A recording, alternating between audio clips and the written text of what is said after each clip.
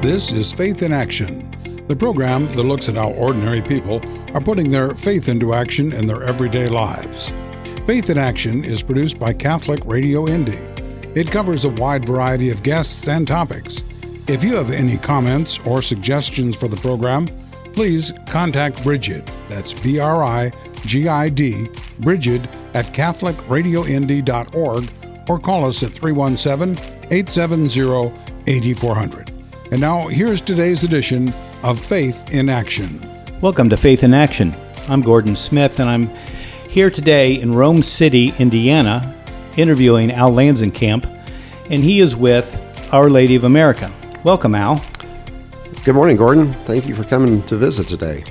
Today is the 66th anniversary of the first vision that Sister Mary Ephram had 66 years ago at this time in this place. And can you explain a little bit about that and the history of the devotion, Al?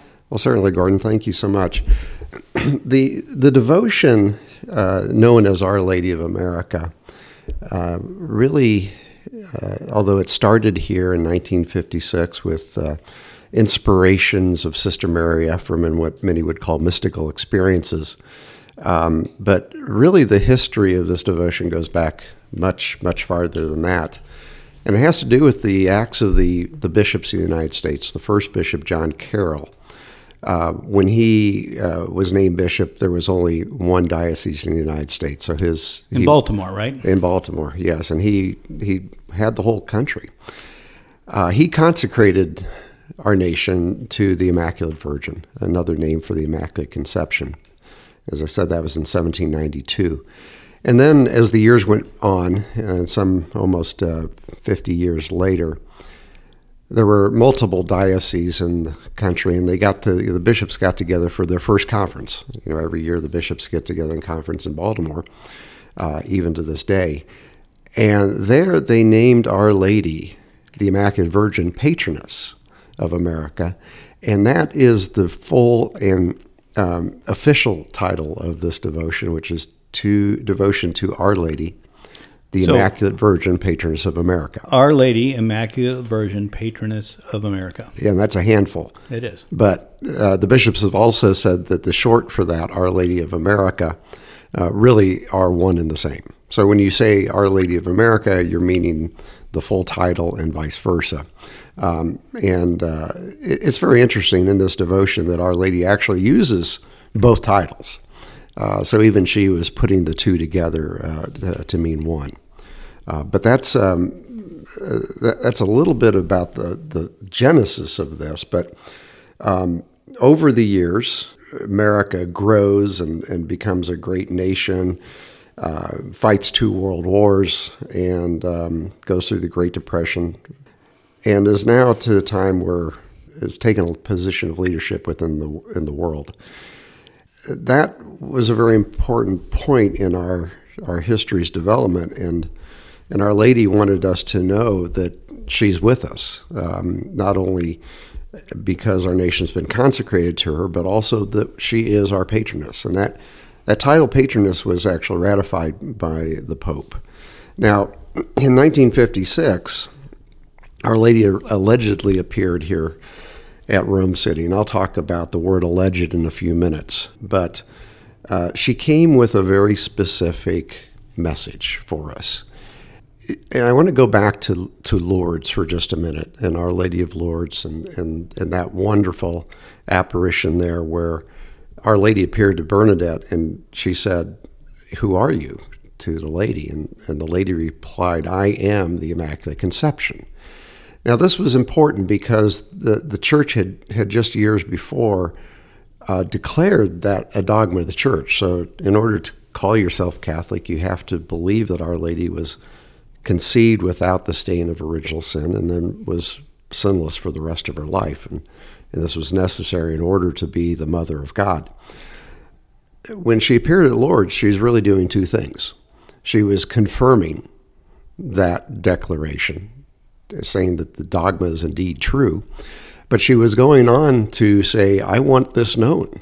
So through the miracles of of this apparition in the grotto there in Lourdes, the concept, the faithful concept of the Immaculate Conception became more widely known.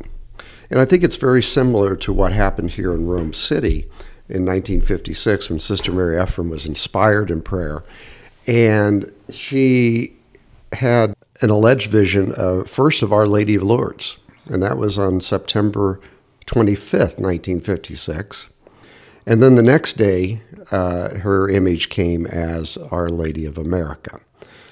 So this was, I think, first of all, to confirm the two things that the bishops had already done. One, name her, consecrating our nation to her, and secondly, then naming her patroness.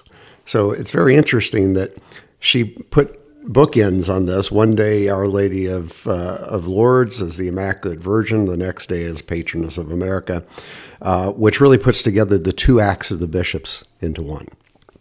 So what comes out of this then is not only a confirmation of what the bishops did, but also drawing attention to what the bishops did. And it's this attention, this focus that she wants to put on her life as what she can do for us because we've been consecrated to her, but also what she wants us to do and to know about her so that she can fulfill her role as patroness. Now, you mentioned a couple things, and before we get too far into that, I want to explain where Rome City even is on the map. We are sitting in the middle of kind of the lake counties, lake areas of northern Indiana near Fort Wayne. The alleged apparition, and you could explain that a little bit. The apparitions occurred at this location, and there must have been a reason for that as well. Sister Mary Ephram was a precious blood sister, and this facility that I'm sitting in now what was it? It was a hospital. It was known as a sanitarium of the day, and it was a chronic care facility. So people would come here with diseases and hopefully be cured from them. They had some tremendous success curing people of tuberculosis, Spanish flu, digestive issues, and some addictions and depressions as well. But this was chronic care. People didn't come here to get their arm set.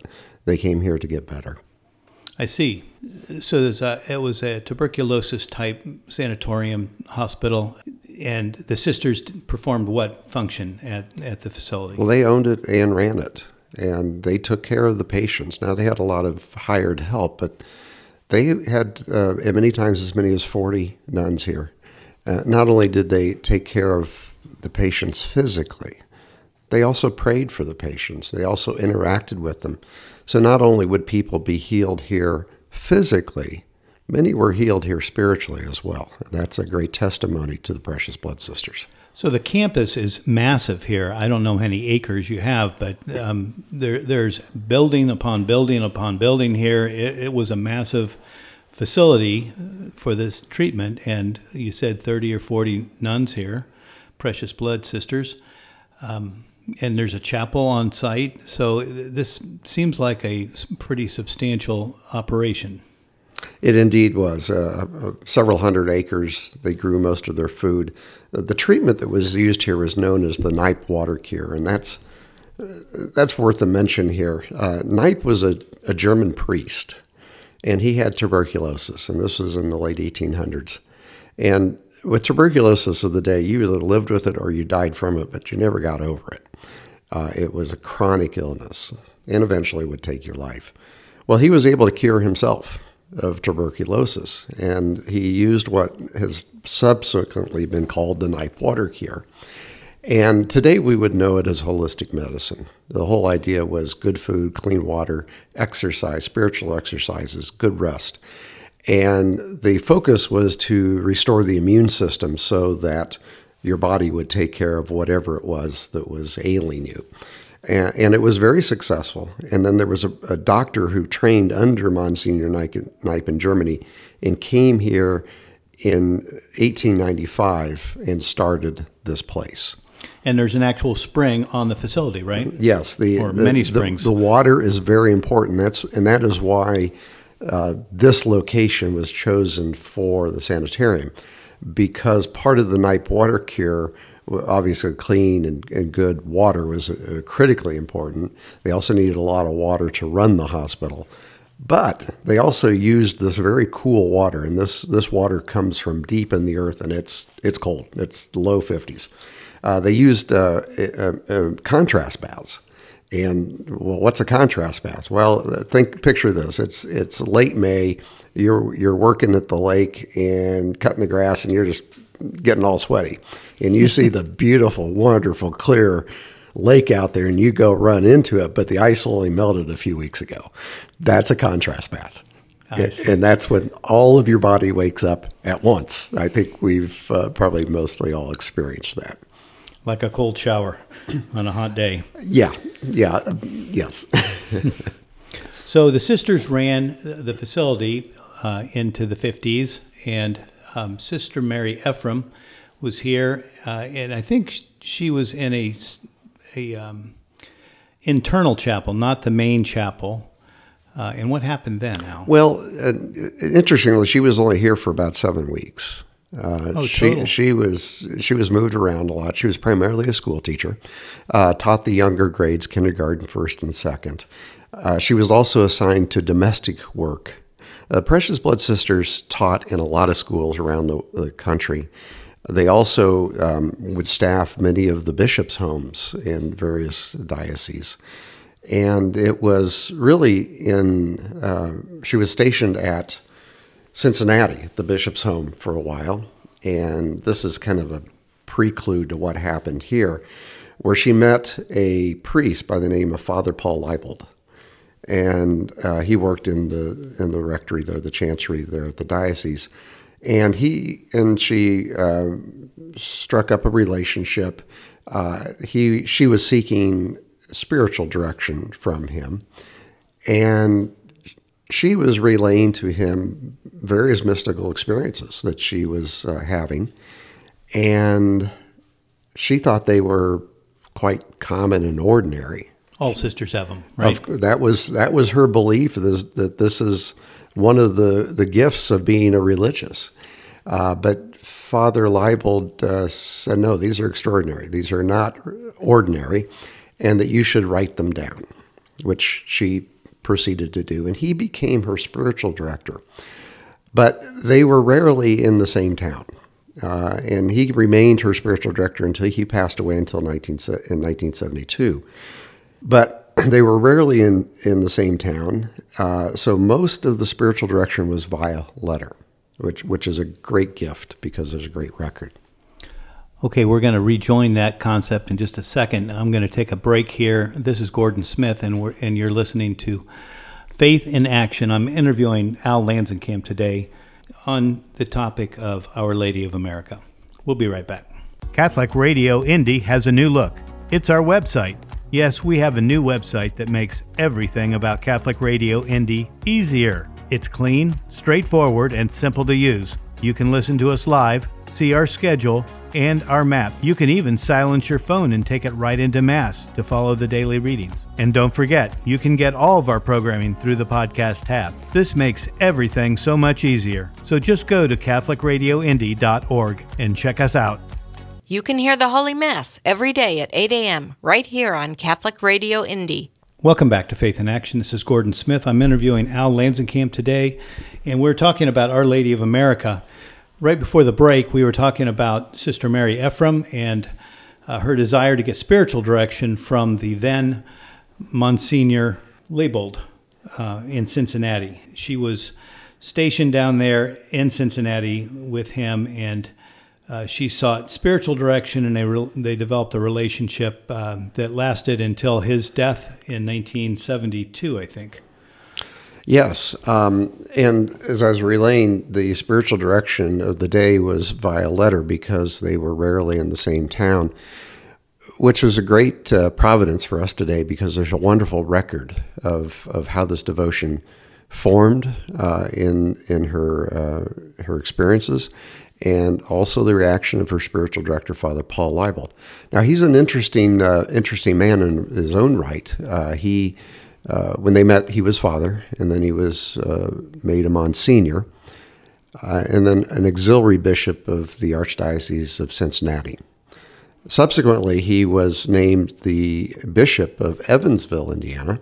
So Indiana connection another Indiana connection. And then after, I think, 4 or 5 years there, he moved back to Cincinnati as the Archbishop of Cincinnati. And this is significant in the life of the church because a bishop has certain authority and privileges that the priests do not. They are in charge and responsible for the spiritual mission of their diocese. And Archbishop Leibold was the first one to approve, or I should say allow, this devotion of the lay faithful. And he did this back in 1960. So he was the first. And there have been many, many bishops since then that have subsequently given it their blessing. Is that called an imprimatur at that point? Well, an imprimatur is a review of writings that say there's nothing that is contrary to the faith in these writings, but it really goes beyond an imprimatur when a bishop or an archbishop gives his blessing for this to go forward with the faithful. And there's a fine line between a bishop approving this and allowing it. So this is a private devotion of the lay faithful. It's not a public devotion. And that's kind of interesting. You might want to make a distinction on that. It is important. A lot of people get confused on this.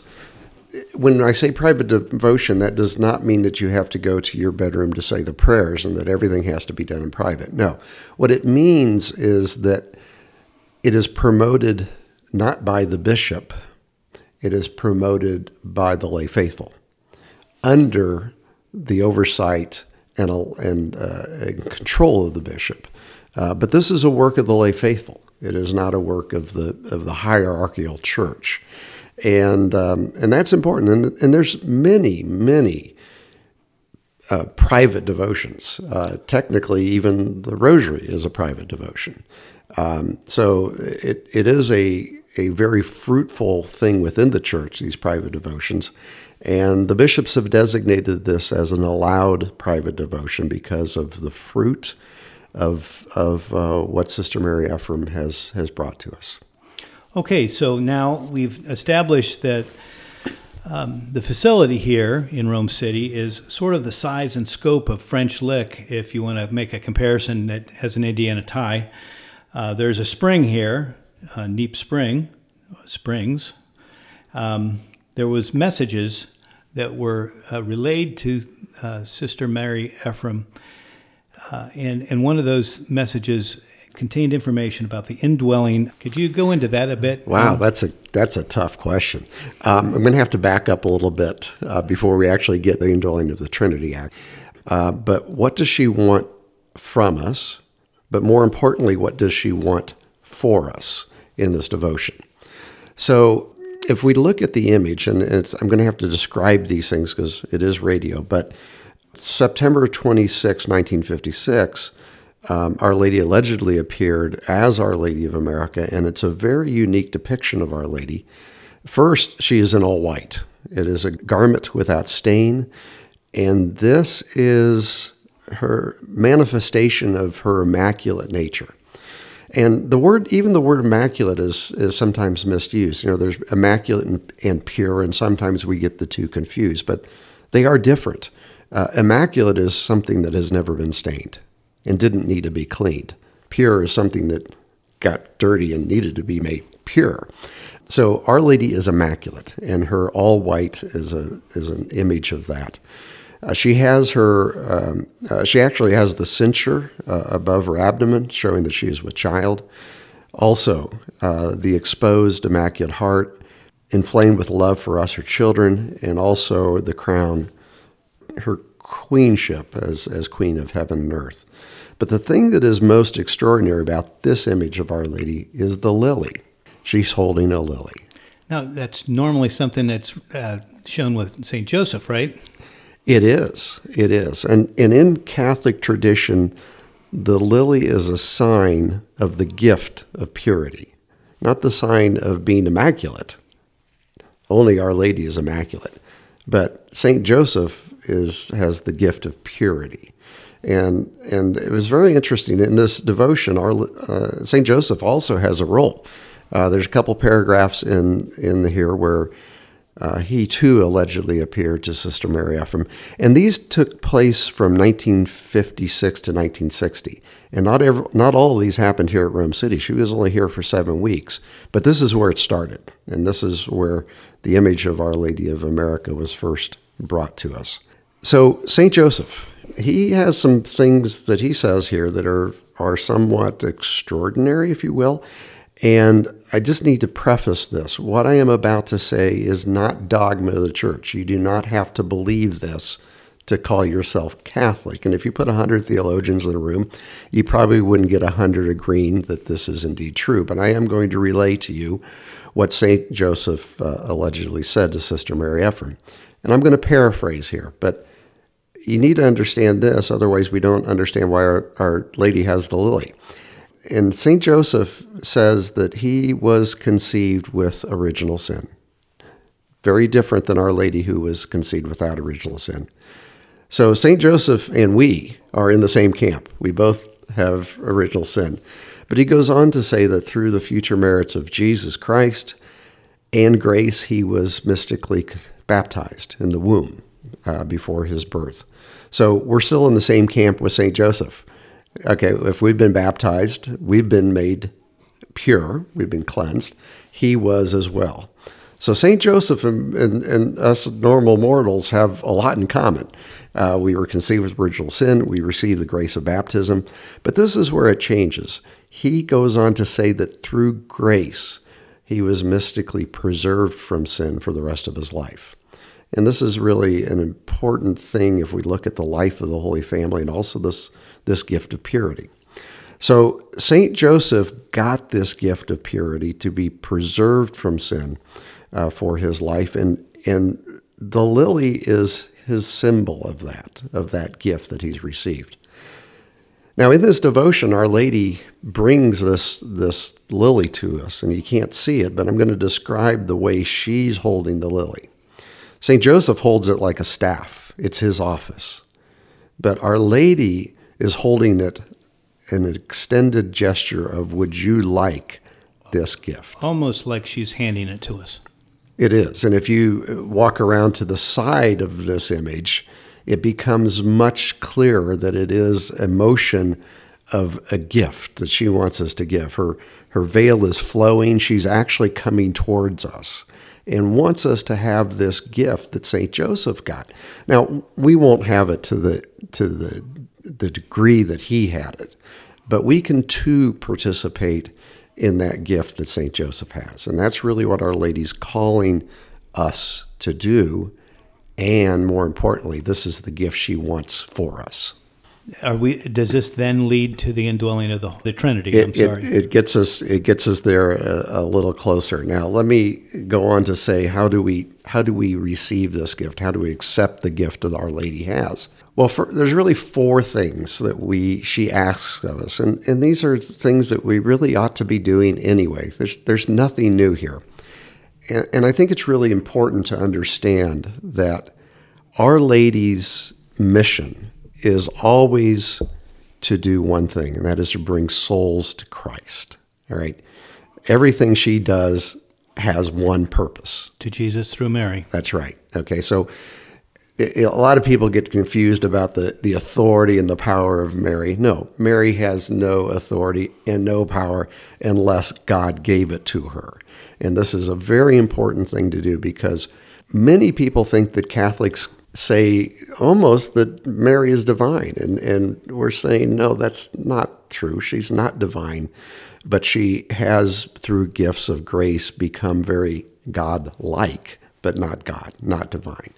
So I want her in my corner. You do. And that's perhaps can touch on that a bit here with the indwelling of the Divine Trinity. But what she wants us to do to receive this gift is, first, we have to desire it. We have to want it. Secondly, she asks that we pray. Third is the sacraments, particularly confession and reconciliation.